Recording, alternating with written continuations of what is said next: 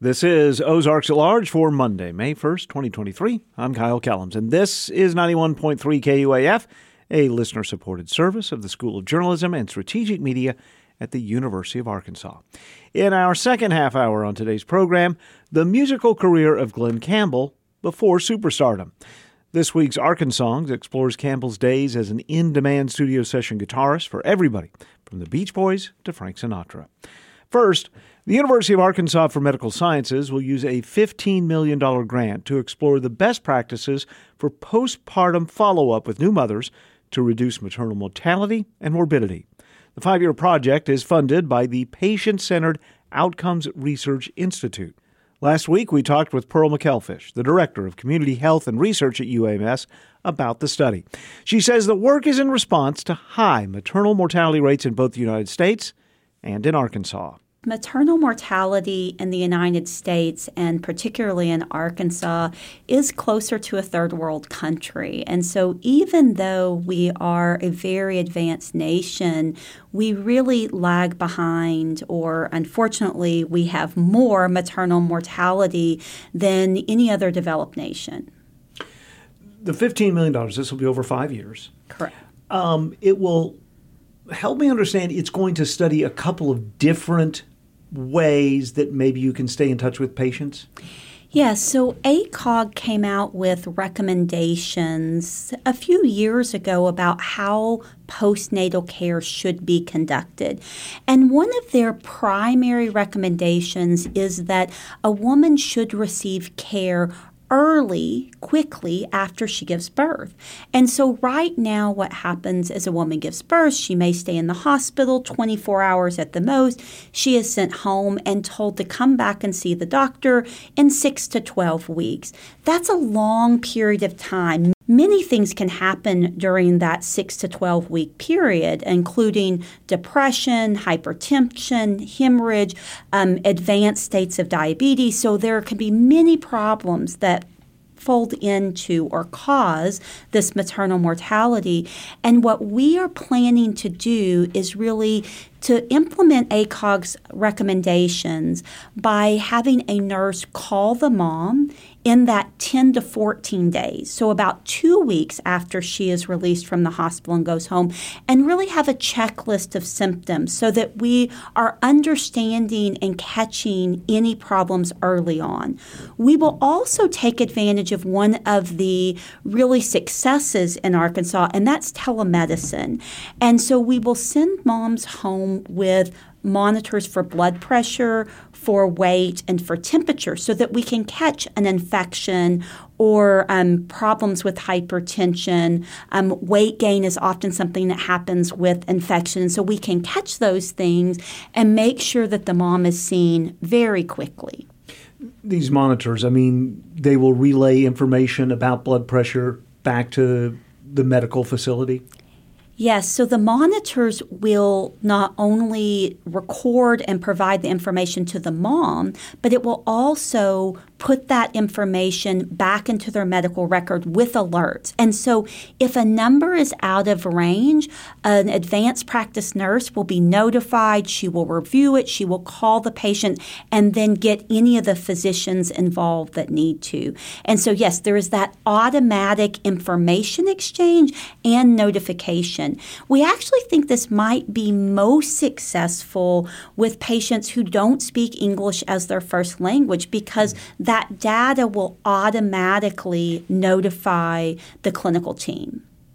Is there a specific challenge for Arkansas, because we have so many people who live in rural areas who are, they can't necessarily get back to the doctor in time to, if there's a medical emergency. There are people who live 40, 60, 75 minutes from a hospital. Yes, Arkansas has two real challenges that I think are more acute here than in other states.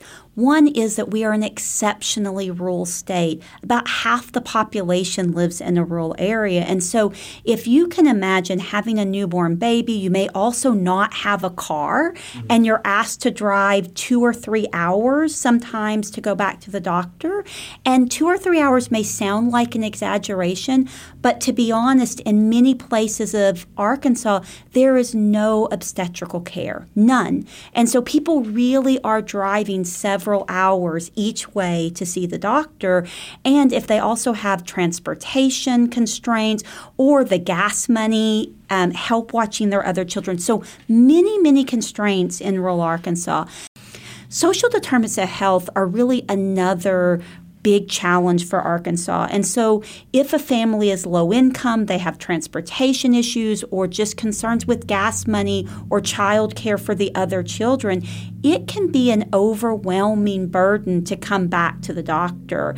And many women just don't make it back. In fact, 50% of all women in Arkansas do not go to their postnatal care visit, and it's even higher among women who are on Medicaid. I do want to make it very clear, though, our goal isn't to take the place of the postnatal visit. We want moms to come back to the doctor. When the nurse calls, she's going to encourage them to come back to the doctor. However, we feel that 6 to 12 weeks is just far too late, and we know that there are many deaths that happen in that window, or people become so sick during that window that it's difficult even when it's caught their postnatal visit. So we really think that we can save many women's lives with this. How will this roll out? How will you determine who are the mothers, the new mothers that you're going to include in the study? One of the most exciting things about the study is it's not just going to take place in Little Rock and Northwest Arkansas, but we will be recruiting from places like El Dorado, outside of Jonesboro and Northeast Arkansas, and also near the Fort Smith area. And so really want to include residents from around the state and get as deep into those rural areas as we can. Now, the birthing hospitals are essential for the intervention, and so we will be recruiting women who are at those birthing hospitals. We will recruit really any woman who is giving birth in those hospitals and follow them for an entire year. Mm. And so hopefully at the end of this 5-year period, we have some information that can tell us reducing maternal mortality, but giving us better results all the way through. Yes, our hope ultimately is that there is change in the way that postnatal care is practiced. The healthcare system's already very busy and overburdened in many ways. And so it's critical that there's evidence that will support the value of this. And in order for reimbursement to be appropriate for an intervention like this, it's really critical that we're able to show the value.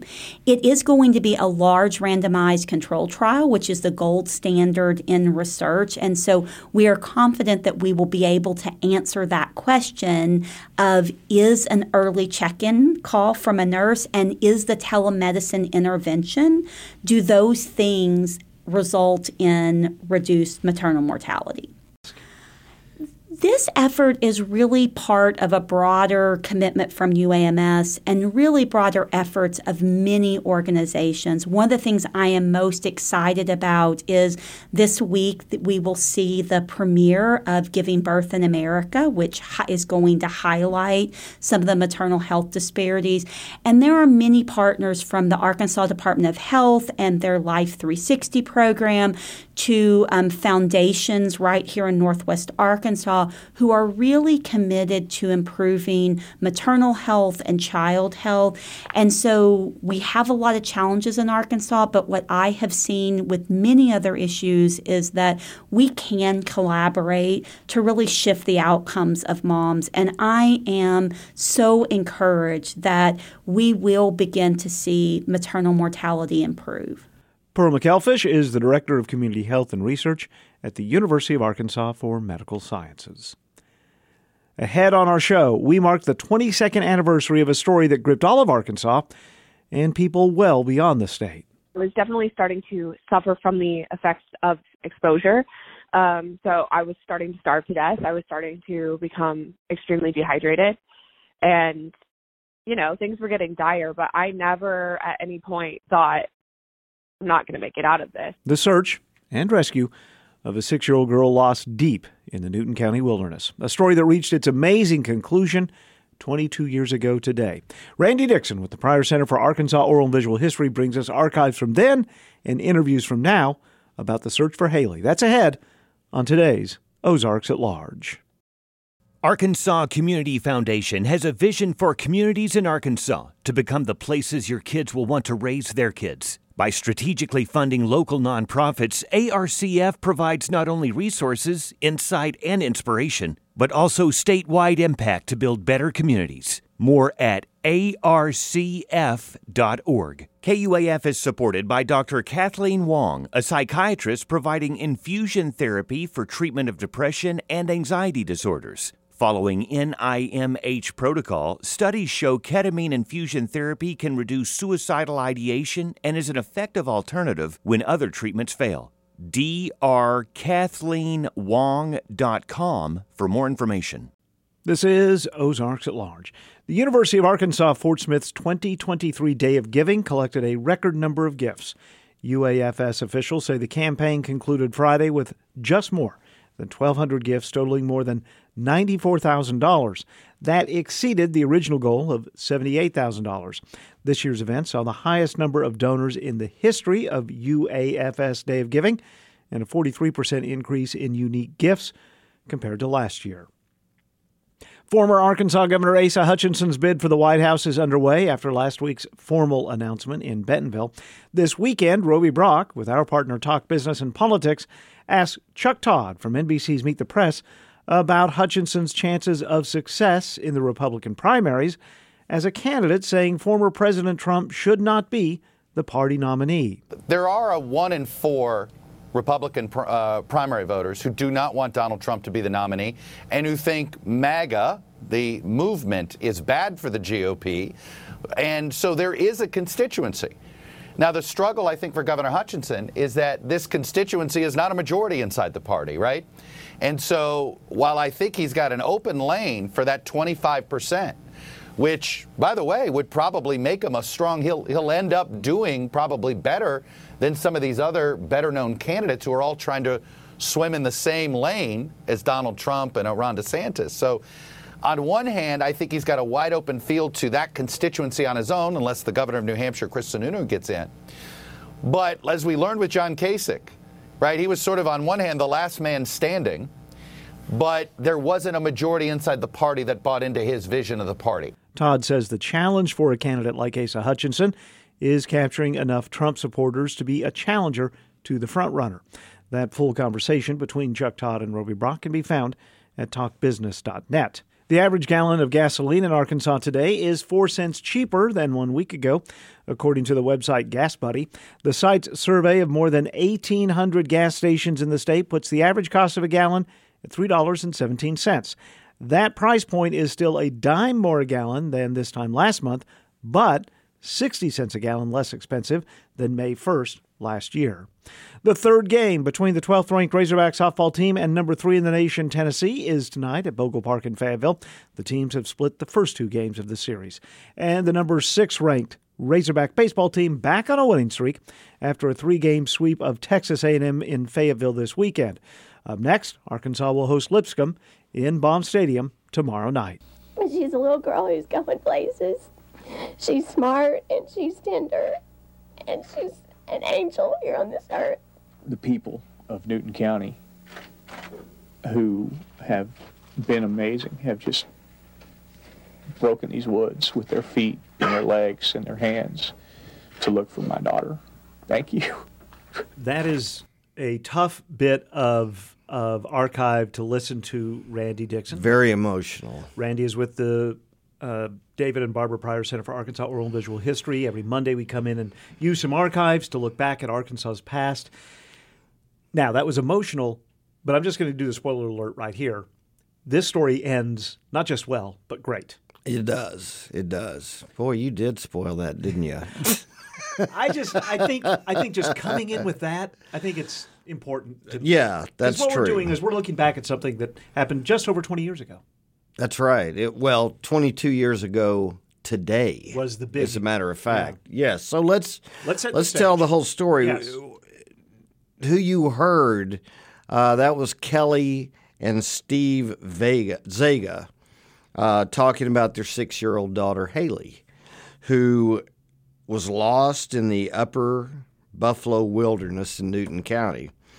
Like I said, it was in 2001, the end of April. And, at this point when they were talking, she had been missing for 2 days. There was a massive search underway. As a matter of fact, it was the largest, and still is the largest manhunt in the history of Arkansas. So, let's just go ahead and we're going to mix some KATV archives and reporting of the event with some updated interviews with the principals of this story. So let's start off with this report from KATV. 6-year-old Haley Jennifer Zaga wandered away from her grandparents early yesterday morning on a trail near the Cave Mountain area. Searchers have been combing this area all night, and they've now extended their search another mile. Volunteers have searched tirelessly, and Channel 7's Melissa Parks was with them today. By foot and by air, searchers comb this rugged terrain, all in an effort to find one little girl. It is comforting to know that other people are willing to help and wanting to help. Haley Jennifer Zaga is missing, and that's brought people all over the state to this mountain to find her. Oh, I think it's awesome. Rebecca Garner says when she heard about the search, only one thing came to mind. I have a single daughter, and that's their only child, and it's always been my greatest fear. I mean, I remember Chuck E. Cheese, that kind of thing, I'd be scared to death. Around 200 people have come together in efforts to find Haley, and Rebecca says she's not surprised. No, I'm not amazed. This is Arkansas. We do this. This was all anybody was talking about those days in 2001. Oh, it was a national story. It was an international story. Yeah. It was. And, at this point, at the end of day 2, the authorities were baffled that they hadn't found her. I mean, there were hundreds, probably close to 1,000 people combing these woods near the Buffalo River. It was near Boxley. Right. And there were dozens, if not scores, of people from Fayetteville, Washington, and Benton County that were taking off from work, taking off from school, and going to help. Yes, and people traveling from other states to come and look. So, it got to the point that people were frustrated. It was depressing, really. It was grim. It was. This is why I wanted to give the spoiler alert. Okay, yeah. We don't want to bum everybody out on a Monday. Right. But, there were even thoughts at this point that she might have been found by someone and then kidnapped, which would make matters even worse and more stress on the family. But I talked to her mother, Kelly, just a few days ago, and, I asked her about this added stress about a possible kidnapping. That morning, we're getting feedback from the search and rescue folks and people that were driving the whole campaign to find her, that because there had been no trace of her, it was really looking as though maybe this needed to be moving to some type of criminal investigation, because if she had just wandered off, it just didn't make sense that she hadn't been found. And so they were going to be sort of changing the scale of the search at that point, which is not what you want to hear when your child is still not recovered. But we also understood, what they were faced with, and you can't just comb through the woods forever looking for something that's not there. So we were grappling with the idea that maybe she had been taken. And the information that we'd gotten about the search and rescue dog teams and that type of thing kind of led us to wonder, why they had lost her scent in the locations that they had, and maybe somebody had taken her. So we got prepared to make a very public statement to essentially say, if you know where she is, if you have any idea of her whereabouts, and if you've taken her, no questions asked, just bring her back to us. I want to just add here a bit of disclaimer. When I started as full-time at KUAF in 1989, one of my responsibilities back then was to teach a student lab in journalism. And my student assistant that year was Kelly. Okay. Kelly Hale at the time. And she was an intern at KATV. Right. So this is Arkansas. It's a small state. Absolutely. Yeah, we're all connected. Yes. But this is what she was going through. So let's go to the perspective of the news. And here is a report, and this is on day 2, from KATV's Jason Peterson. After 2 full days of reclusion and despair, Steve and Kelly Zaga arrive at a small mountain cabin. The parents will not answer questions about their 6-year-old daughter, Haley. They just want to share what is on their racing minds and breaking hearts. If anyone knows where this baby is, I don't care how you know, how you find her, why you have her, where she is. It doesn't matter to us. We just want her back. Investigators say they have so far developed no information that points to an abduction. Tips or leads have been coming in, but no specifics are being shared. Colleen Nick, whose daughter Morgan was abducted nearly 6 years ago, says it's natural for parents to hope for the best, but consider the worst. If you had not found your child in the woods after 2.5 days of searching, you would begin also to suspect that maybe your child wasn't in the woods. Statistically, from Haley's being missing, she probably is in the woods, but if she's not, they want to be ready. There wasn't a lot of optimism after day 2, because this was terrain that was tough, and it was just like, how could this little girl not be found in this search area? Well, and even worse, us in the media didn't know this, but the family did. They were considering shifting the operation from a search and rescue to a search and recover, and we know what that means. Yeah. So, well, one of the reporters you know quite well. Yes, I remember. That's another reason I remember this story so well. Right. Your wife, Laura Kellums, was working for the Arkansas Democrat-Gazette. Yeah. So, I spoke to her about, the fact that things were really starting to look bleak. It had just been so long, and you start to think about a 6-year-old child out in the wilderness, and, you're on day 3. Yeah, you're on the beginnings of that day sort of turned over the 48 hours while we were out there covering it, and it just there was just a real feeling, I think, among everyone, even though everyone was really hopeful and was searching, they just felt like they had searched. People were searching, arm in arm, hand in hand. They were trying not to miss any blade of grass, any place where she could be, and so it had started to feel pretty grim. Like how could she be here? How could they not have found her if she's still alive, or if in fact she hadn't been taken? But like you said, yes, things get better, and I mean just like over the moon better. Well, as a matter of fact, it happened in between our 5 and 6 o'clock news. Let's listen in on from what changed from that 5 o'clock newscast with Jason Peterson to the 6 o'clock. The 6-year-old girl has been found alive in the remote area of Newton County. Channel 7's Jason Peterson is live tonight at the command post. And Jason, this is some very good news. Boy, is it ever good news. Here's the latest from the scene. We'll bring you the latest information. As you mentioned, 6-year-old Haley Zaga has been found inside the 4.5-mile search area that was mapped out. Now, she was deep inside the search area. We're told she's still in the search area with her parents. The best news of all is Newton County Sheriff's Department is reporting that if she has any injuries, they're only minor. She's fine. Ambulances are on the way to get as close as they can to her to treat her for any minor injuries or possibly dehydration. After all, she has been in the woods on her own, probably a very scared little girl for more than 2 days. And it was so emotional for everyone. I mean, you could even tell at the end of that report, Jason was getting a little emotional. So Kelly here, the mother, right, describes her perspective that was happening at pretty much the same time when the sheriff pulled up to the cabin where she and the family were staying.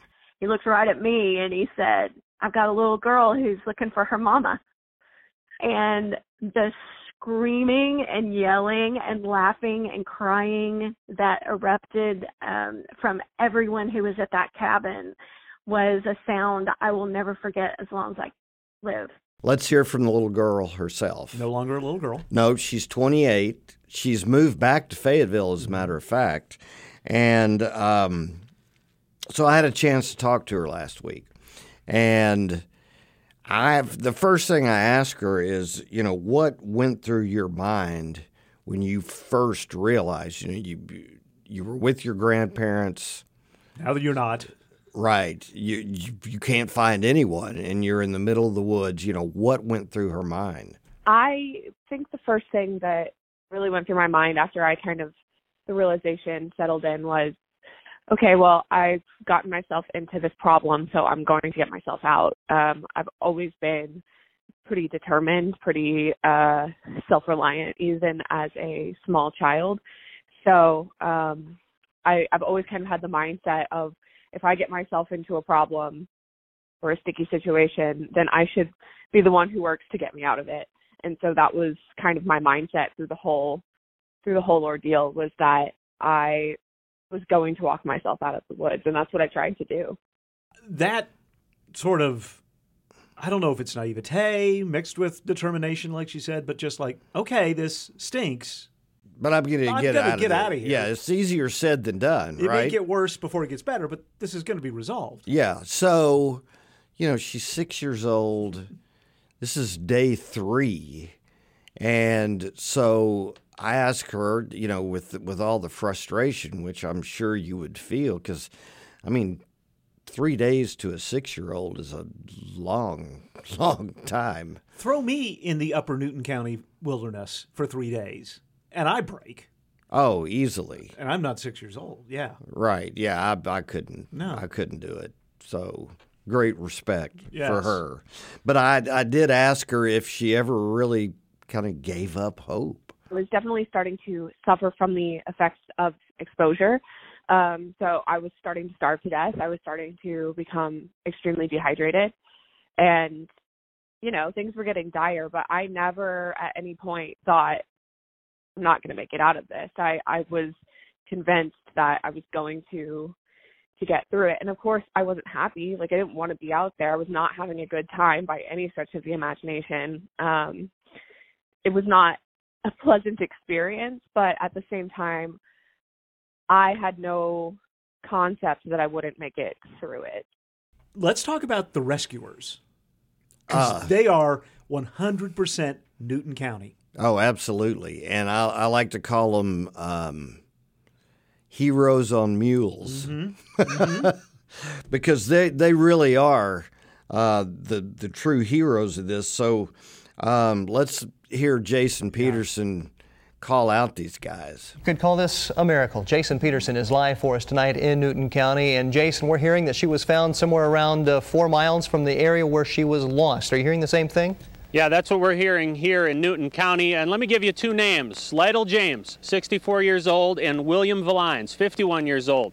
These 2 gentlemen live in a little community called Mount Sherman, about 7 miles west of Jasper. They're described by many maybe as good old boys, but a lot of people here in Newton County, especially the friends, family, parents, and grandparents of Haley Zaga, are calling them heroes tonight. They were riding their mules along a creek bed looking for Haley, volunteering. They weren't even part of the actual official rescue effort, search effort. They were riding along a creek bed, and they came upon Haley. They described to us why they were looking, where they were looking, and what brought them there. No, we were just heading down the river. We was going to look. We'd seen a couple tracks earlier down there, and we hadn't seen nobody else's tracks, and we got thinking there was little bitty tracks. We got thinking it might have been her, So we went down below where we'd seen those tracks, and sure enough, we found her there laying out at the edge of the water there. Little human tracks, like footprints? Yeah. She just stepped a little sand pile and just barely touched it a couple places, and you couldn't hardly tell. Wow. And that's how you knew to look? Well, we know pretty close she was in that area, And She said she slept on the bluff the first night, and said she slept in the cave the second night, and said she I don't know where she slept the other night. So, the second night. They weren't even in the search party area. They kind of just went off on their own. So I liked what Kelly said here, and she explained not only how the search works, but how these two special guys kind of went their own way, and that's what did it. When they conduct these search and rescue missions, there's a little bit of science that they try to apply to it, and they look at the profile of the individual who is missing and kind of try to figure out how far would they have gone, how much resistance would they be up for, and just really look at the personality and the likelihood of the behavior of the individual. And then they create a grid and lay it over a potential search area, and they put a percentage probability that somebody will be found within a particular grid over the map. And so obviously, in the areas that the percentage is higher because of the proximity to where someone last was seen, the percentage is higher. And so that's where they focus the bulk of their resources. And she was way outside of that. So, the fact that they decided to do something different really saved her life. And not to say that the way that search and rescue operations are typically conducted is not the way to do it. It's just she sort of bucked the system. And thankfully, they had other ideas. And like what Kelly says, you can't fault the people who are doing the official organization. They know the high percentages. Right. You just don't think a 6-year-old girl is going to walk more than 4 miles away from the spot. Exactly. Yeah. And be able to get down to the river, But I asked Haley about, what was it like when you first saw these guys come out of the woods on mules? It was just abject relief. I have no other way to describe it. I was so exhausted. And I've been out there for so long, and I've been walking for so long, that I don't believe I was very outwardly demonstrative, but the gratitude that I felt and the relief that I felt cannot be understated. And, people have asked me, like, well, how did you know that you could trust them? And honestly, I didn't have a choice. I had to, and thankfully they were absolute angels on earth, but it was just, there was no negative emotion in my head when they emerged from the other side of the river. The men who found me, they were not a part of the official search party, because they were told, that where they wanted to look would probably be a waste of resources, because I was well outside of the search range.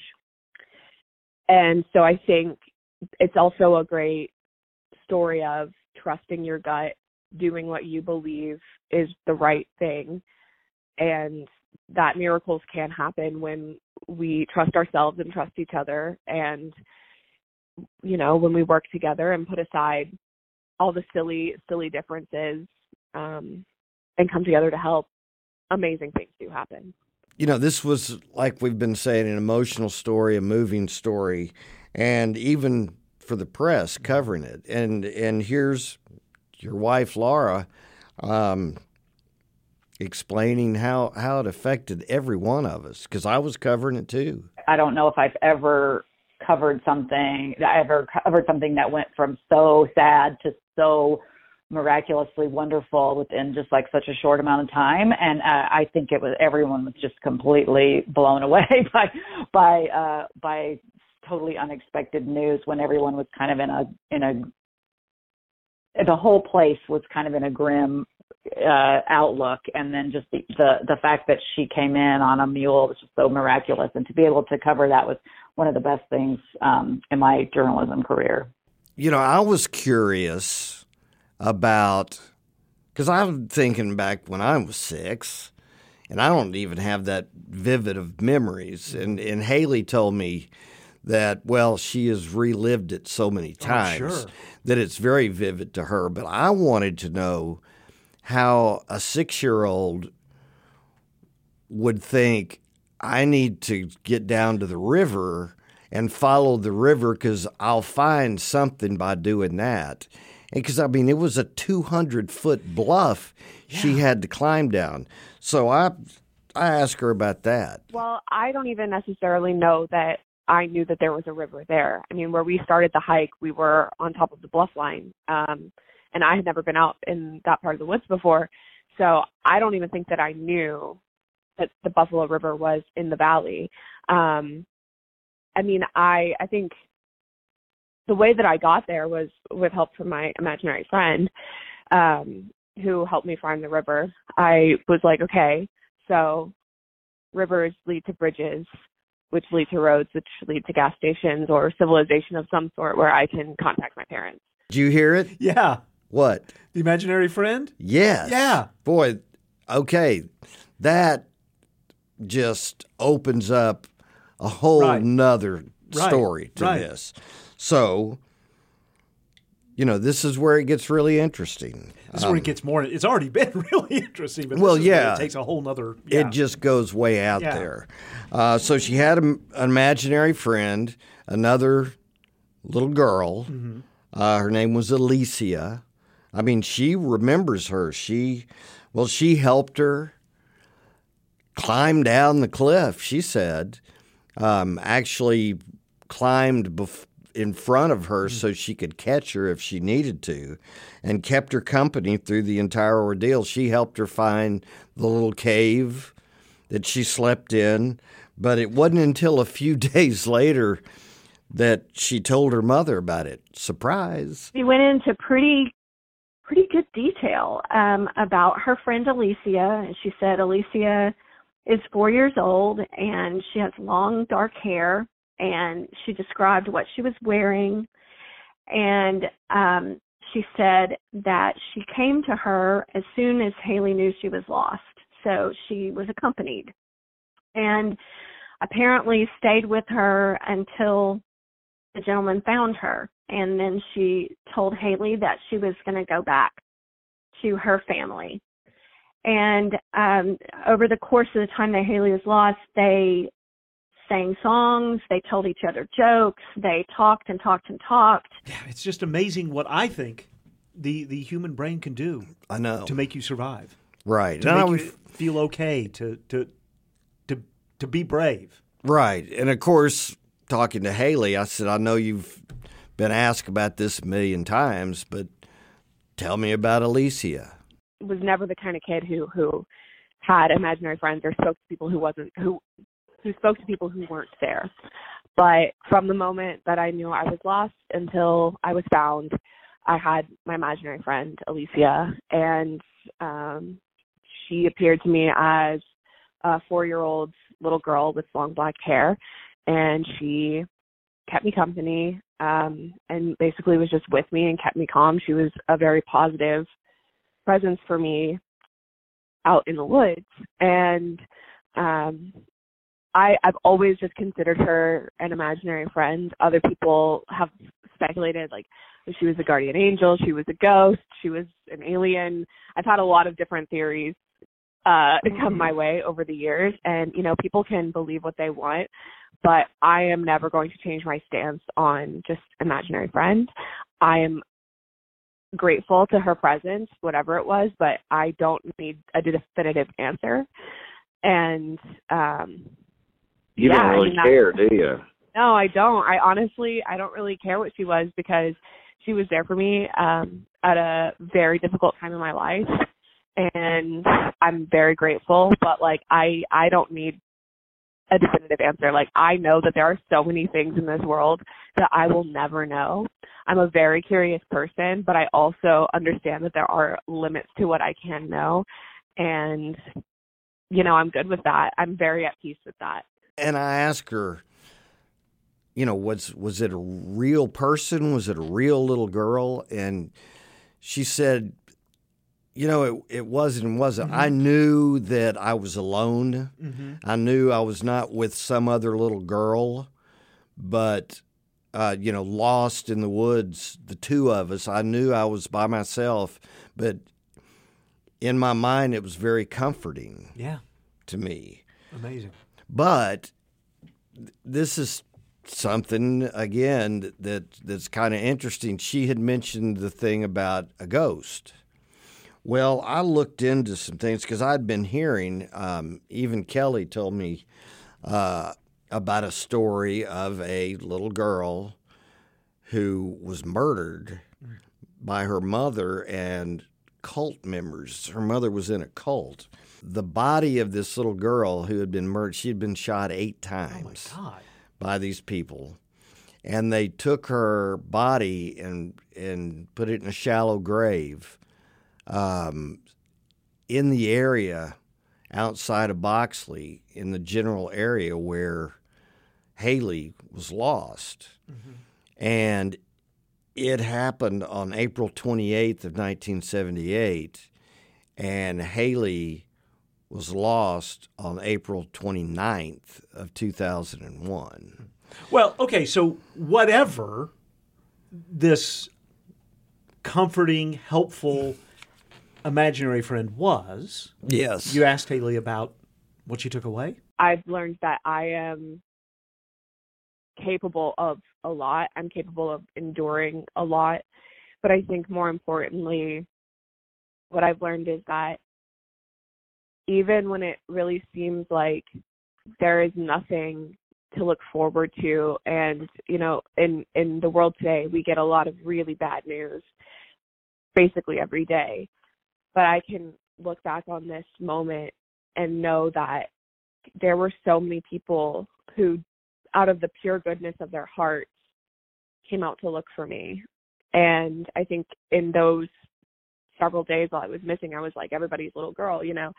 People who I have never met, who I will never meet, dropped everything at great sacrifice in some cases. I mean, people left their jobs for a couple of days. They left their families, and they drove out to the middle of the woods to look for a little girl to make sure that she got home safe to her family. And that sense of community, that sense of if somebody needs help, you help them. And you mentioned this at the beginning of our conversation, but today is a special day in all of this. Absolutely. It would be, the 22nd anniversary of her being found, and it's a very special date for Haley and her family. So here's what she said. I always try on May 1st to do something a little special for myself. It's like a second birthday. Just, you know, to celebrate being alive and to celebrate that life is beautiful, even if it can be scary sometimes. So happy birthday, Haley. Wow. Quite a story, and I'm glad, obviously, that it ended as well as it did. Oh, and you know, it's very rare that they do end like this. Yeah. And that's why it was so depressing after a couple of days. But then I love what Haley says. Yeah, we get bad news every day. But, you know, she stops to think about what she's grateful for and what she's got. Words to live by. Randy Dixon is with the David and Barbara Pryor Center for Arkansas Oral and Visual History. Be back next week. Absolutely. Amplify Festival, a multi-dimensional art and music festival showcasing the work of local creatives, is taking place May 6th on Mount Sequoia in Fayetteville. Performances by Adam Fawcett, Bonnie Montgomery, J.T. London, Tylo May, Afrique Aya Dance and Drum, plus Middle of Nowhere Mini Film Fest, KXUA DJs, food trucks, a beer garden, and more. Gates open at noon. Tickets at amplifynwa.org. That's amplifynwa.org. The Artisphere Festival Orchestra returns to Walton Arts Center with 2 main stage concerts under the baton of Maestro Corrado Rivera's, featuring more than 90 musicians from around the world, presenting works by Brahms and Beethoven May 16th and Respighi's Roman Trilogy on May 20th. Tickets and more at artispherefestival.org. On tomorrow's show, musician, rapper, and all-around creative person Big Piff talks about his new web series that's about him, or at least a version of him. So it started off like being this like 90% version of me, and now it's like 50. So even when I watch the series, I'm kind of like, man, that guy's weird. So it's definitely sparked by me. Some instances are very much so close to reality. But other ones are more so like this was sparked from my life or interesting thought, and this is how I played it out. Big Piff on writing, acting, and creating. His new series will be screened later this week at Crystal Bridges Museum of American Art in Bentonville, and we'll hear more on tomorrow's show at noon and 7 p.m., and you can also ask your smart speaker to please play Ozarks at Large to hear the most recent edition of our show. From Little Rock, I'm Stephen Cook with Arkansongs.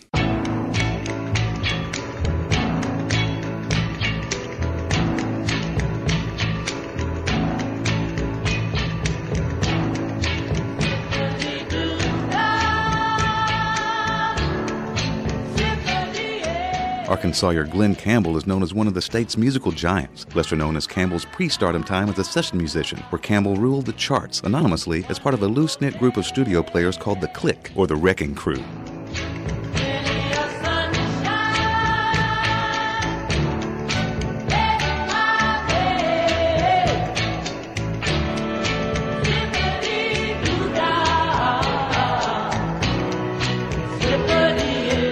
Glen Travis Campbell was born April 22, 1936 in Pike County to a family of 14. Campbell was adept at music and singing from a young age. Like many Arkansawyers of the era, avoiding farm work fueled his ambitions as much as anything, but Campbell was especially skilled. And by the time he fell into lucrative union studio work, he'd logged many miles as a performer, including touring as a member of the Champs of Tequila fame. Where did your long hair go? Where is the girl I used to know? How could you lose that happy glow? Oh, Carolina. One of Glen Campbell's associations during this time was with the Beach Boys. Campbell played on many of the group's early songs, including 1965's #1 pop hit Help Me Rhonda. Campbell toured as a member of the Beach Boys after bandleader Brian Wilson quit touring. Campbell was one on a short list who could step in and not only play Wilson's bass guitar parts, but also sing the famous Beach Boys harmonies. Most notable are Campbell's sessions on the band's 1966 magnum opus, Pet Sounds, though Campbell declined an offer to officially join the band.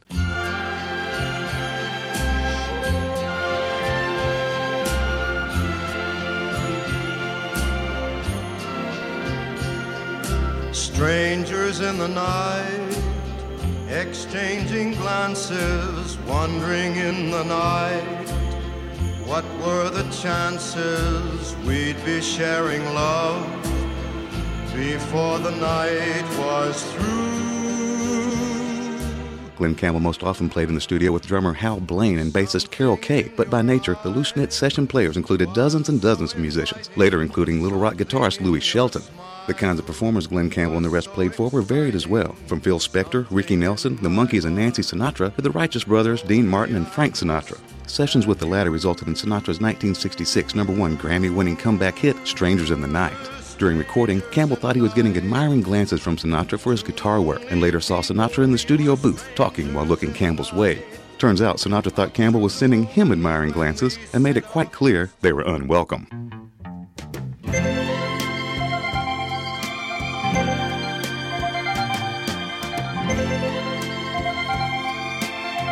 I am a lineman for the county,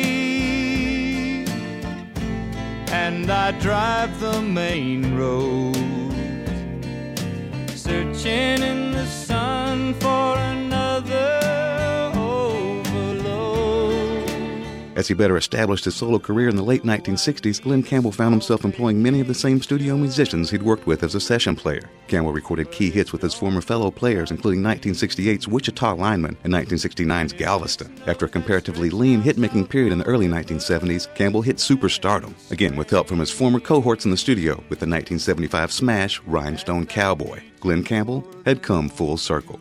Here in its entirety is Arkansawyer Glen Campbell of Billstown in Pike County performing I Just Wasn't Made for These Times with the Beach Boys from the 1966 album Pet Sounds. I keep looking for a place to fit in where I can speak my mind. And I've been trying hard to find the people that I won't leave behind. They say I got brains, but they ain't doing me no good. I wish they could.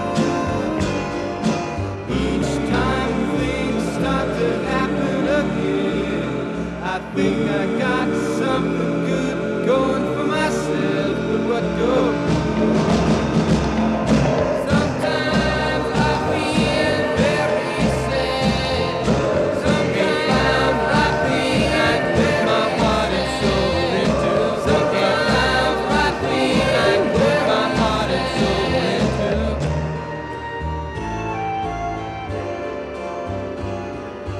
I guess I just wasn't made for these times.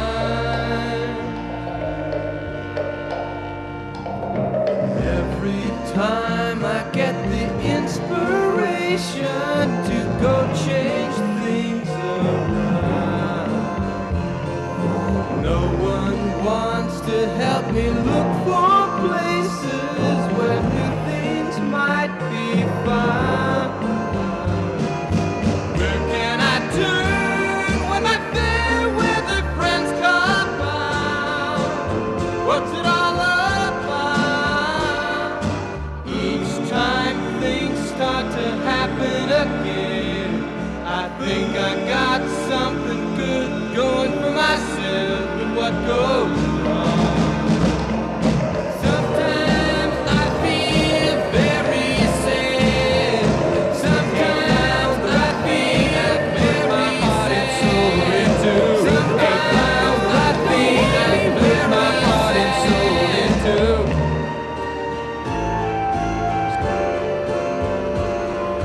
I guess I just wasn't made for these times.